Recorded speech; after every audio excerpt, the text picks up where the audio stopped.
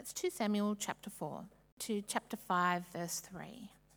When Ishbosheth, son of Saul, heard that Abner had died in Hebron, he lost courage, and all Israel became alarmed. Now Saul's son had 2 men who were leaders of raiding bands. One was named Baanah, and the other Rechab.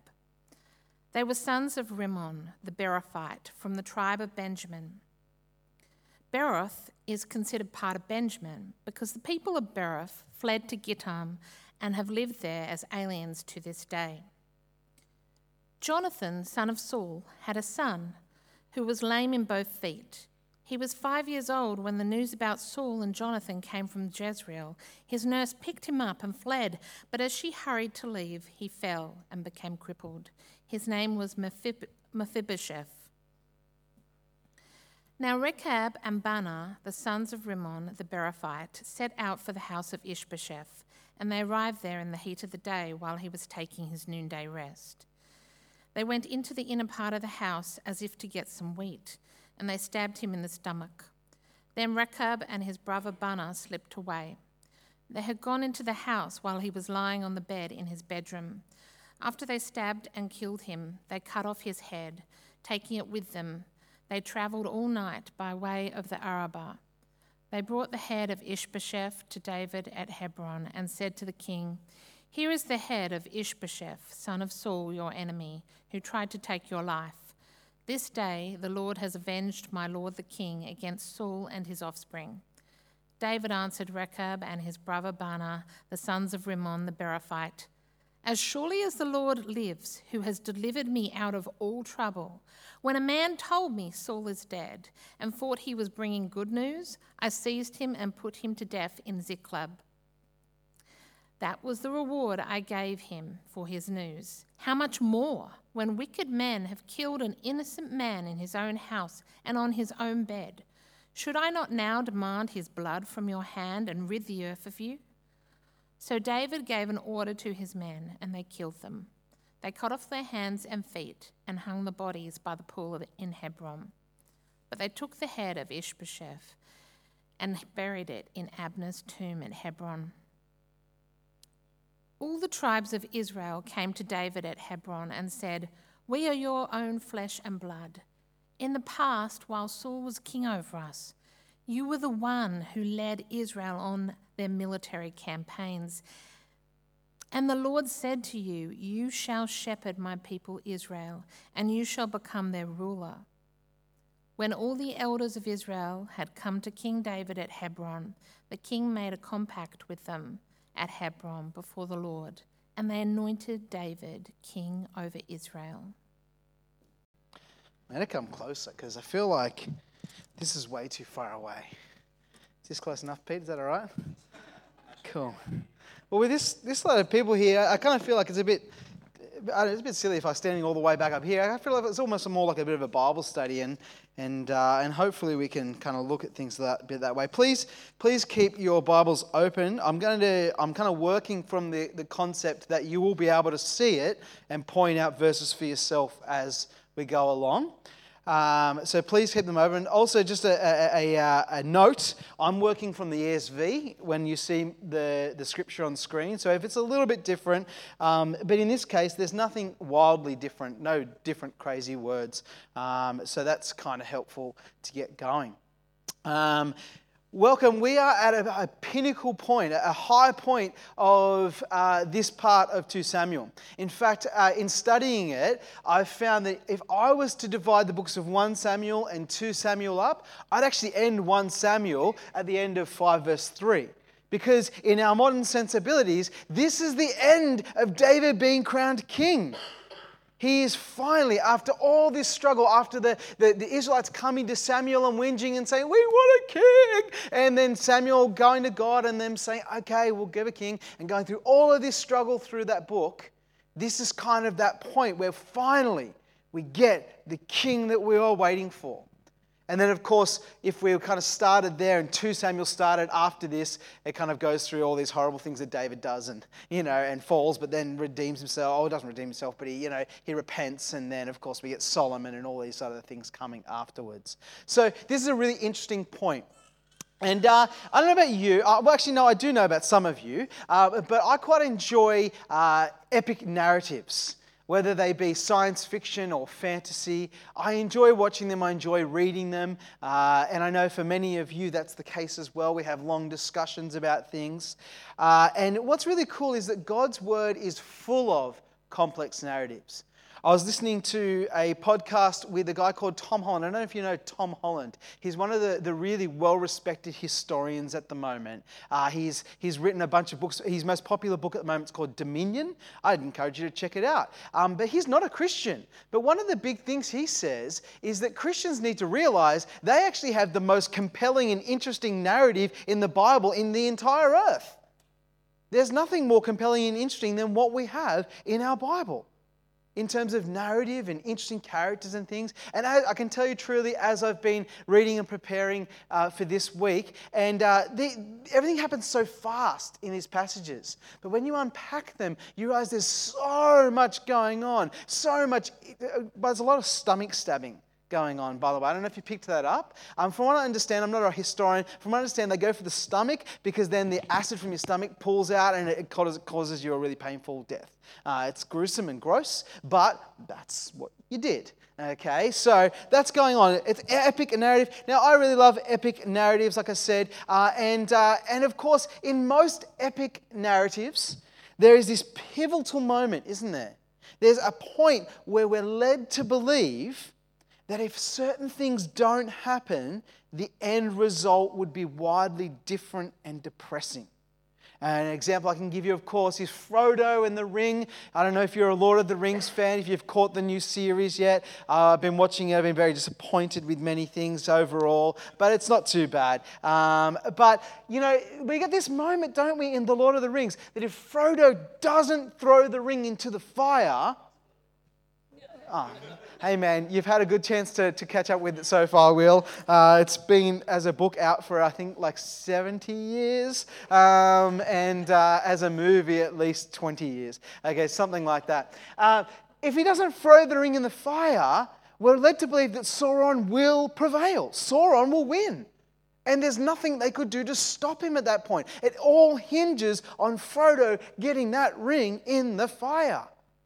And then, of course, if you're a bit more of a science fiction nerd, I love science fiction too. In Star Wars Episode 4, we can talk about why it's Episode 4, even though it was made first. What happens is Luke Skywalker, our hero, has to hit his lasers into this tiny target. Well, it's tiny for lasers and spaceships, apparently. But this tiny target, and if he doesn't do that, there's no other way, there's no other chance to ever take down the evil empire.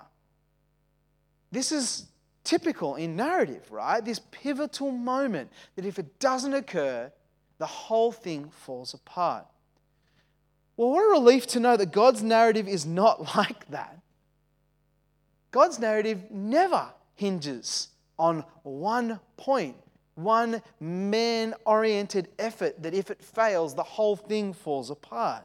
You see, in the Bible, God wins regardless of whether or not it seems like the bad guys have the upper hand or whether the key characters play their part as they should. God wins. That's really cool. So, let's get a little bit of an understanding, because for today's passage, to understand a bit more, we need to understand what's going on in Saul's family tree. Now, we know Saul's dead already. Okay, we've read that far. Hopefully you're keeping up at least with that much. But let's kind of get a bit of a recap of what was going on. So first of all, we know that the kingdom is split into two. We've got the southern kingdom, which is called Judah, and David has been crowned king of that part of the kingdom. Then we still have the northern kingdom, which is of course called Israel. That's the green part there. And Saul is still the king in Israel, or was still the king in Israel. And so he's got control of those sections. But all of this is meant to be one kingdom. Okay, it's meant to be. It's split in two at the moment. It's not the first time it splits, by the way. It splits many other times. But it's split at the moment.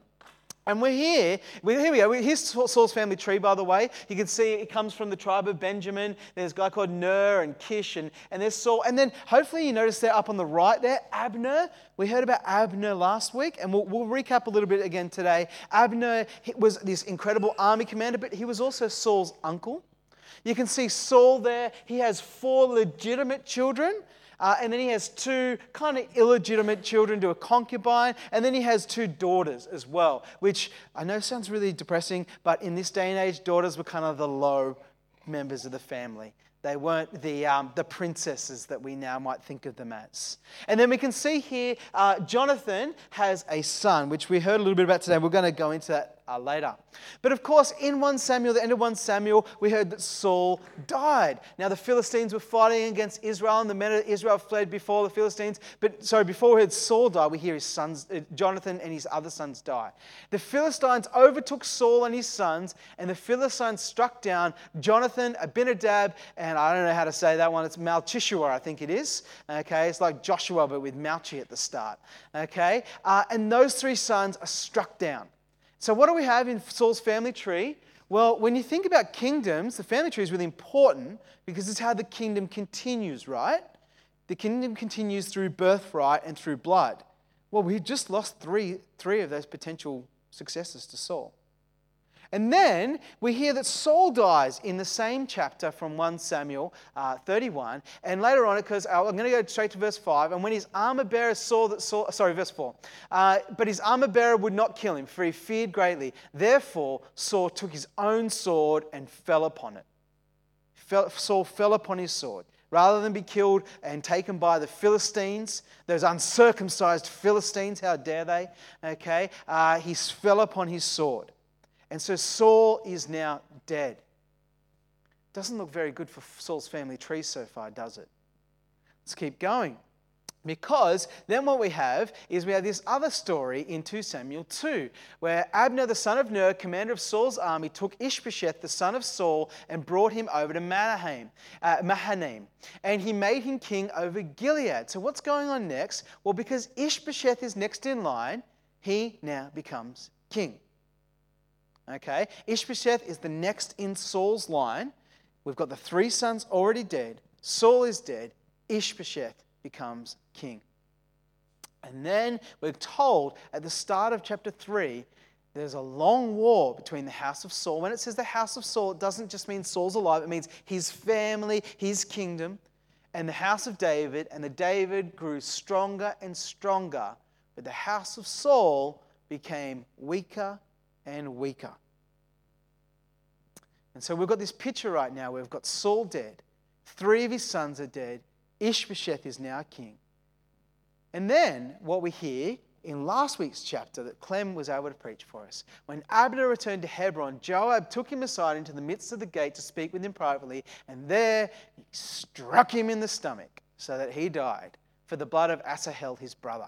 Abner had killed Asahel in battle. Okay, well, kind of in battle. Asahel had pursued him. I don't know if you remember this, but it's like this pursuit where Asahel's on his horse and Abner's on his horse, and he turns around and he's like, Asahel, what are you doing? And he's kind of like, he's pursuing him to kill him. So in battle, Abner kills Asahel. This enrages Joab, and Joab, in seeking vengeance, kills Abner.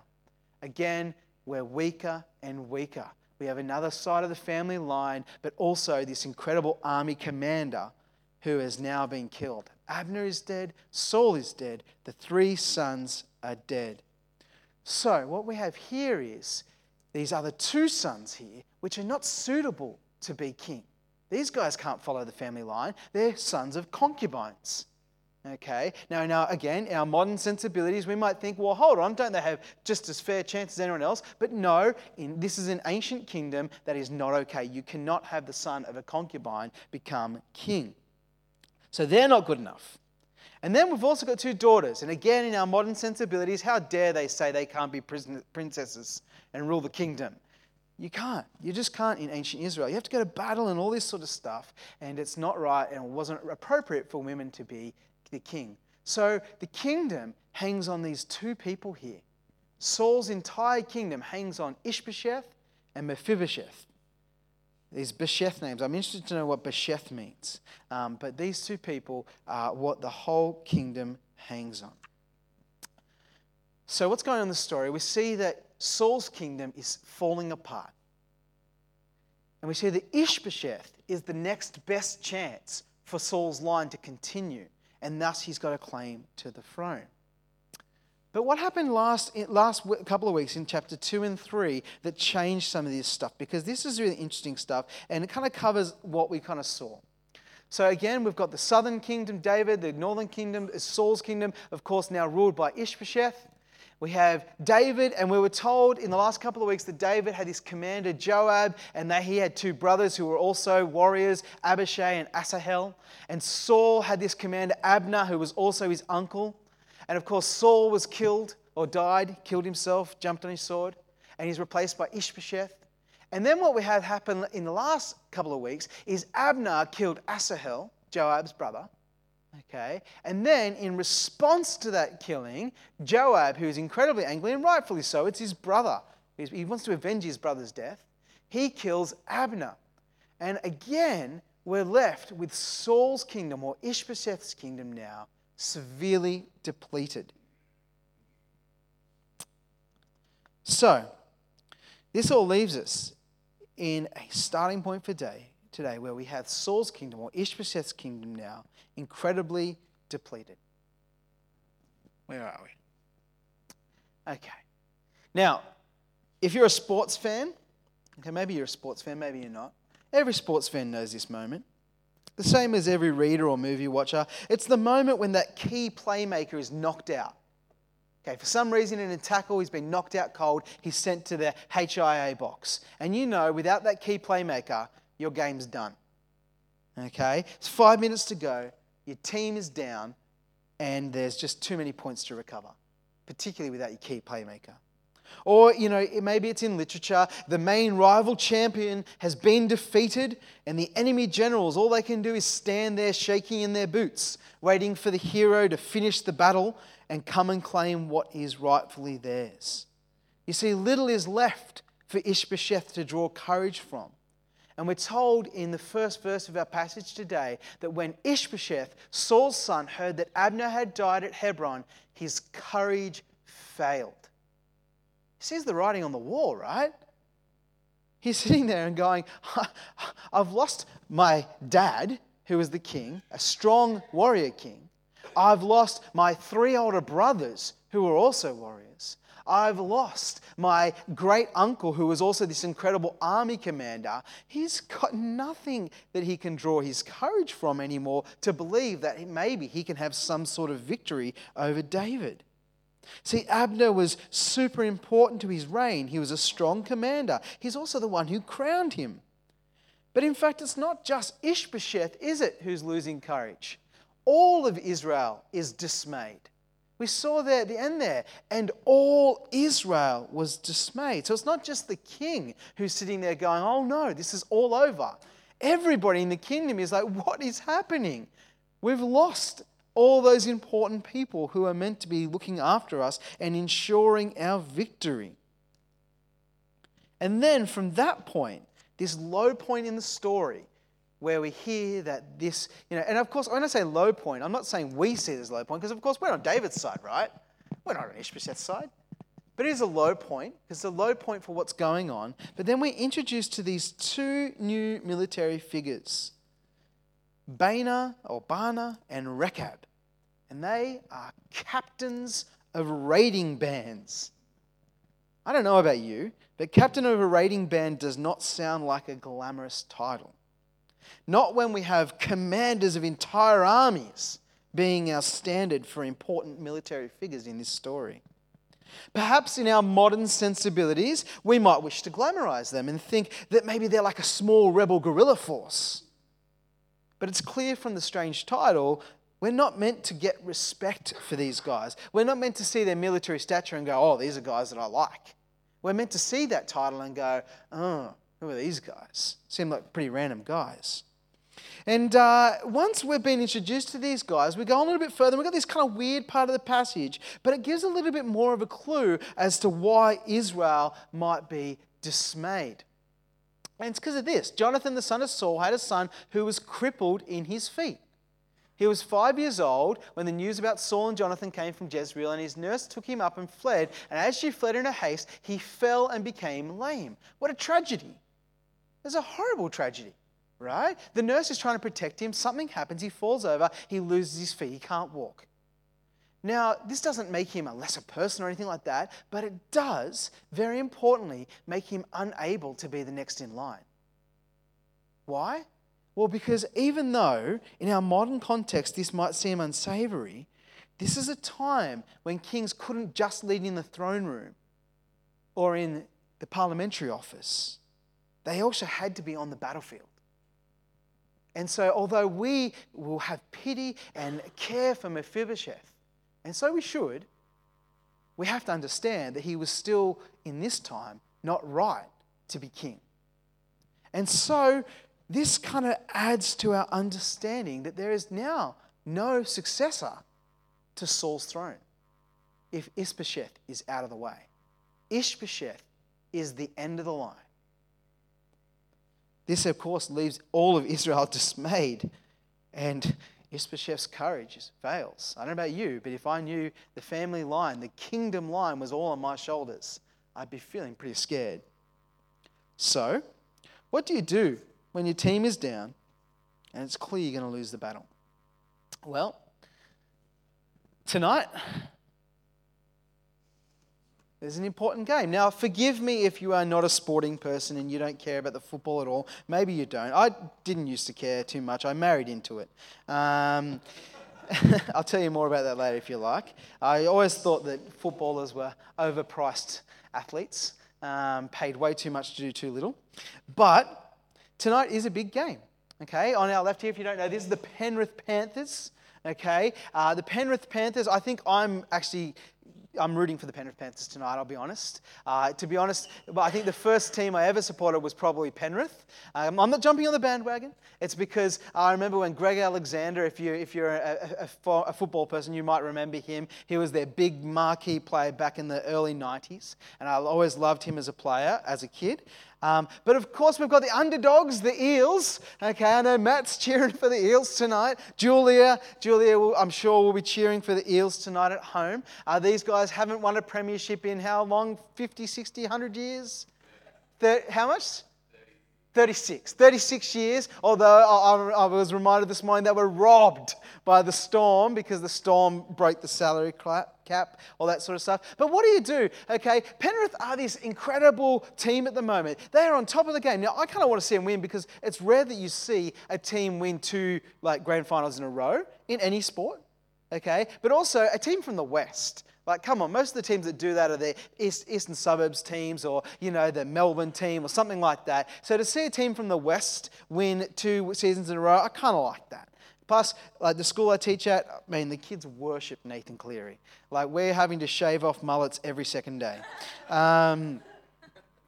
But what do when your team's losing? Well, you jump on the bandwagon, right? If you've talked to Sean at all recently, Sean Bostock, he's a diehard, tragic Tigers fan, just like Gav. But I think, he's been broken. He's told me he is happily jumping on the Penrith bandwagon. Those guys are winning, he'll jump on. But of course, it's one thing to know your team is the losing side and want to jump ship. It's another to be accepted by the winning team, isn't it? It's not enough just to buy a jersey. You got to prove your loyalty. So what happens after we see that the whole team is losing for Ishbosheth? Well, these guys commit an in-house betrayal, don't they? These two raiding band captains who can see that their team is losing. What do? Well, in the middle of the night, they make their journey to Ishbosheth's room, his house where he lives, and they pretend they're going to get wheat. Just getting some wheat, guys. Walking in. And no one suspects them, of course, because these guys are meant to be loyal to Ishbosheth. They're captains at some point down the ladder in his army. No one stops them from walking in. They walk in, and what do? They see that Ishbosheth is having a bit of a day nap. Okay, poor old Ishbosheth, he's gone down, maybe he's had to play with the kids that morning and he's wrecked. Okay, no Peppa Pig to put on in those times. Okay, he's having a day nap. And these guys, they come in, what do? They stab him and they chop his head off. Again, with the stomach stabbing. Okay, they chop his head off. Because what they see is, here's our chance. We can get in. We can get inside and we can go to David and we can kill Ishbosheth for David.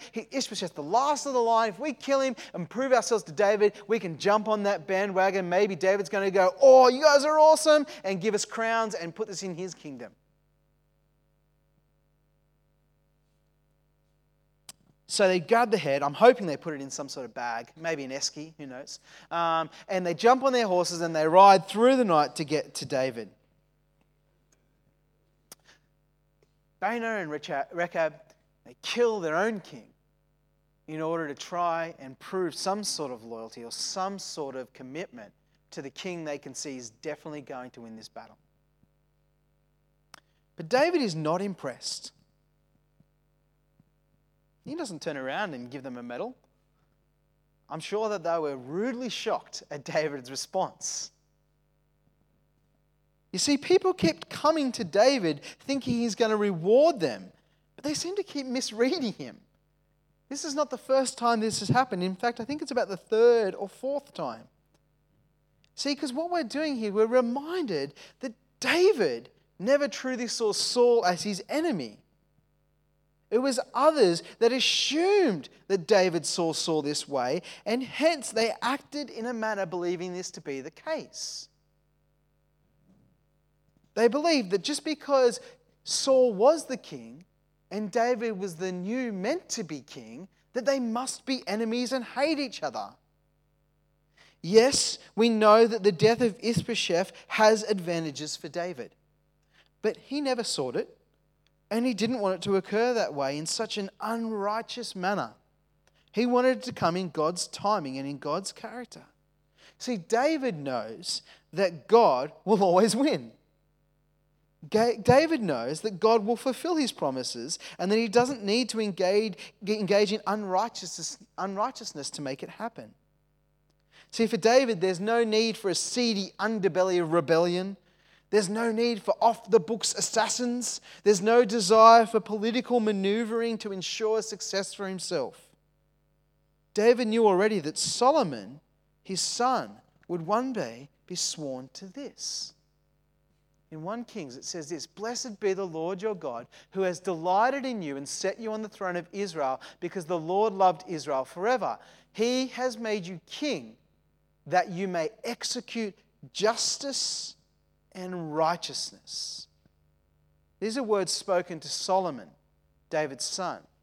But David already knew, as a king, this was his job, to execute justice and righteousness. And I'm really hoping that you're beginning to pick up what's an incredibly important word in all of this: righteousness. But in our modern day and age, to declare that we seek to be righteous leaves us with this distinct feeling that we must be the bad guys, right? Perhaps this has to do with the confusion between seeking righteousness and self-righteousness. Let's have a look at a few definitions. I don't know if you've thought about these two things before, but this idea of being righteous, these are just dictionary definitions, to be morally right or justifiable. Let's have a look at the difference between that and self-righteousness. Having or characterized by a certainty, especially an unfounded one, that one is totally correct or morally superior. So what you can see here is this difference, right? So one, to be righteous is actually to be morally right. So obviously you're founded in your moral rightness, or there is an absolute there that you are that. Whereas a self-righteousness is, I think I'm right, I'm certain of myself, but I've got no reason to actually back myself up as to why I am right. I've just determined I am. So who gets to decide then? Because at the end of the day, without any grounding in something other than ourselves, aren't we all just self-righteous? Well, absolutely. That's why we seek God's righteousness, God's morality. How do we know? How to seek righteousness? Well, we seek it in God. He gets to decide what is righteous. He decides what is morally right or justifiable. And how do we know that? Well, we seek His word. God is knowable. How good is that?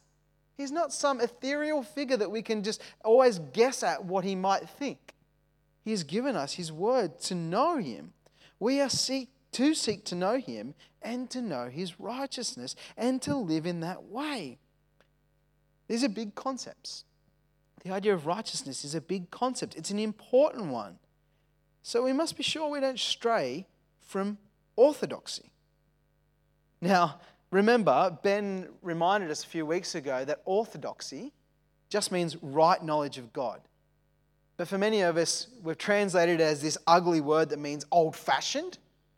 It's not it. Orthodoxy is a good thing. It means that we're staying on the true path, the narrow path. We're seeking right knowledge of God. And in this sense, we want to know what is righteousness, what is God's righteousness. So, in his attempt to seek God's righteousness, David never took the many chances he had to murder Saul. David doesn't take his chance to murder Saul's army commander Abner. And again, he doesn't seek out the death of Saul's remaining son Ishbosheth in order to take the throne of Israel for himself. David instead trusts in God's promise that he is to be king and continues to pursue righteousness in his actions and awaits his promised blessings. So when the two raiding band captains present their attempt at a pious offering, he punishes them, despite the advantage it gives him. He wanted the victory, but not in that way. Then David speaks well of the murdered king and dispels any rumors that may have been, potential rumors that might be flying around that he ordered the killing.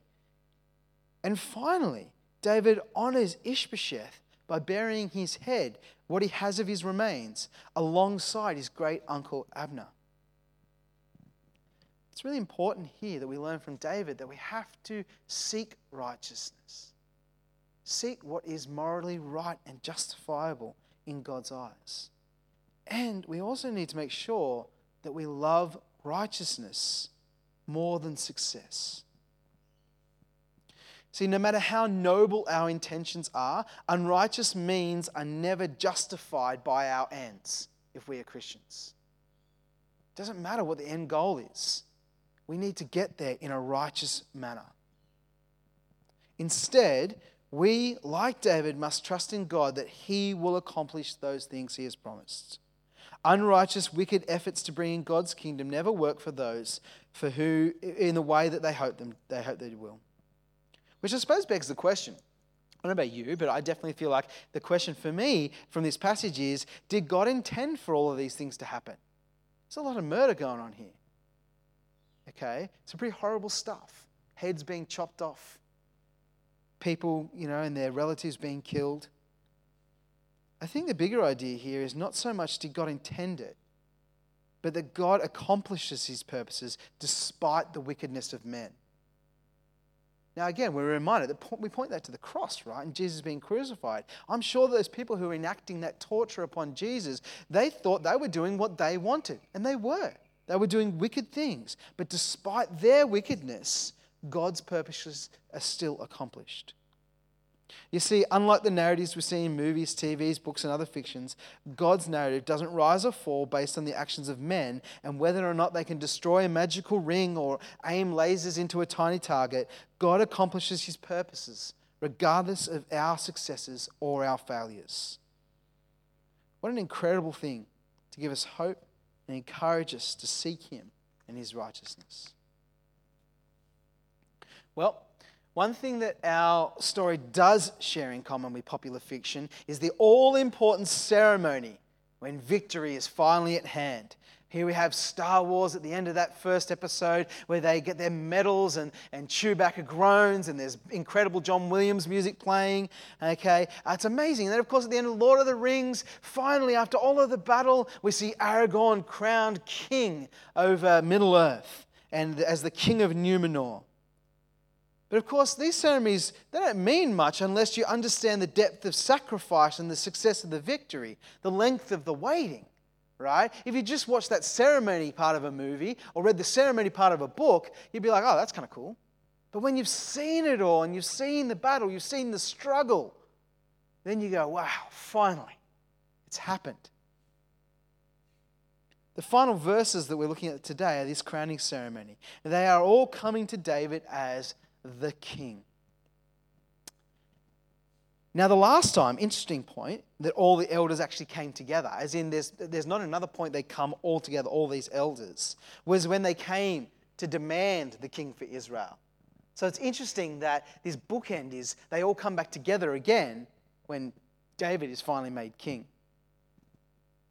And as they come to him, he makes a covenant with them. Now, it's really important here in the language that David's the one that makes the covenant. Why is that important? Because it's the way in which God makes a covenant with his people and he makes a covenant with us. He makes the covenant, he dictates the terms. The leaders don't come to David and say, oh, can you rule over us, but you've got to do this, this, and this for us if you do. David says, this is what I will do. The same way that God does when he makes covenants with us. And finally, the kingdom is one. Woo! That's awesome, right? You know, we get this final picture here. That's what, like I said, I feel like this is this nice bookend of the stories here where the kingdom is one, David is crowned king, and there's this nice kind of finished point to it all. It's a kingdom united. And it points to how we all fall under the reign of Christ in the future. It's really important, though, in these last couple of verses, that David's kingship didn't need him to conquer the north. He didn't need to go up there with his armies and take them all down and force them. He didn't need to govern against their will. It was their call. They traveled to him. Okay, so the Israelite leaders came to David.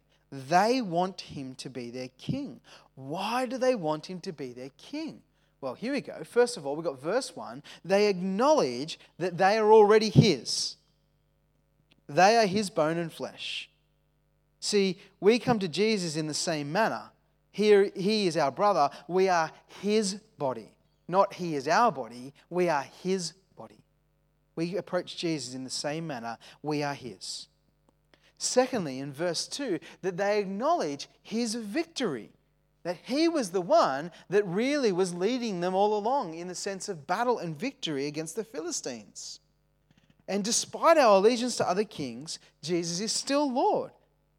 Jesus is the one who defeats our enemy, Satan. We come to Jesus acknowledging that he is the one who has had the victory. Just like they come to David, where they acknowledge, first of all, that they are already his.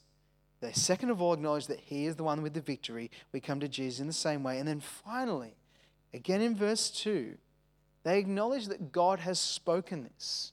They acknowledge his role as shepherd. And again, this points to Jesus as the Prince of Peace, the King and the Good Shepherd. We are his people. He is our shepherd. As I mentioned, these things are a model for how we come to Jesus. We come as his body. We belong to him. He is our Savior. He's been victorious over death. And he is our shepherd. Now, as a result of God's final victory on the cross and the guarantee of his coming again, we don't ever have to lose courage like Ishbosheth or be dismayed like Israel. We are on the winning team. We don't have to jump on the bandwagon. We're already there. What an incredible encouragement to know that the victory is secure. So, a couple of things just to remember and take away. First of all, remember that God is, was, and always will be victorious. It's hard. Sometimes we see, or we might feel, particularly as Christians, that the world is victorious. And the world will have victories. There'll be times where they'll shut down churches. They'll stop us from being able to share the gospel. They'll probably can SRE at some point. There'll be seeming victories, but we know that God is ultimately victorious. As we seek to contribute to God's kingdom, to please the King, do all things with righteousness as defined by the King. Seek that righteousness. Remember, we're reminded in Jesus' Sermon on the Mount, he's talking about, I don't know if you remember the part, he's talking about the birds of the air and the lilies of the field and how God just takes care of them. You know, when you're worried about where your next meal's coming from, you're worried about your provisions, what does God say? What does Jesus say? He says, well, first, seek first the kingdom of God and his righteousness, and those things will be added unto you. In other words, seek God's kingdom and his righteousness, and he will just take care of you. He will look after you. He will provide for you. That's awesome. But again, ties back to that term righteousness. One of those things I think we kind of lose sight of a little bit. It's been a really hard week for us in our house. We've been sick, like really sick. Like I think I've been sicker than I've ever been with fevers. Beth, at one point, a couple of points during this week, like she was like clocking up like 40-degree temperatures, and like I touched her body, and her body was like on fire, and it's been horrible. And as if some of you as parents will know, one parent being sick sucks because you've got to take all the load. When both of you are sick, like you're stuffed. We were really blessed that Beth's parents were able to take the boys for a day. I was able to kind of put myself together and look after them at other points and things like that. And I can admit, absolutely, I've not been entirely righteous this week in the way that I've looked after my boys. It's been really hard. Now, you might give me a bit of a hall pass for that and say, it's okay, John, you were sick. But for me, I look at that and go, yeah, okay. But even in that moment, I want to continue to pursue God's righteousness. Like, that's our lesson, right? In our hardest moments, we want to continue to pursue it. Our final bit of application there is to remember that we want to approach the true King, approach Jesus as a member of his body, acknowledging his victory and knowing him as shepherd. That's really cool. To know that we are descendants of Jesus. We are his. We are relations. Sometimes he's called our brother as well as our Savior and our shepherd. What an incredible relationship that is. Not only that, we know he's victorious and he is our shepherd. He wishes to love us, look after us, lead us, and teach us. And finally, this is really encouraging. In Isaiah, which contains many bits of prophecy, one of the bits of prophecy which many of you will probably be familiar with because it talks about Jesus' birth. In Isaiah chapter 9, it says this, For to us a child is born, to us a son is given, and the government shall be upon his shoulder, and his name shall be called Wonderful Counselor, Mighty God, Everlasting Father, Prince of Peace. Already this sounds amazing, right? This prophecy of Jesus to come. Of the increase of his government and of peace there will be no end, on the throne of David and over his kingdom, to establish it and to uphold it with justice and with righteousness from this time forth and forevermore. It's incredible to know that we have a king who is victorious, who sits upon his throne and rules with justice and righteousness. Let me pray for us. Dear God, we're just so thankful that we can be called part of your body because of your son's victory. And we're so thankful that from there you seek to shepherd us, to know us, to love us, and to push us to grow more and more like your son. God, we just pray that as we do that, you will help us to seek your righteousness. Help us to understand what that means, to not shy away from it, God, and to make it a priority in our actions, in our words, in our minds, in our hearts. So thankful for these books, God, for the incredible narrative that they contain, for the way in which we can learn so much about you from them, but also, God, we can be encouraged and reminded of who you are and our relationship to you. Amen.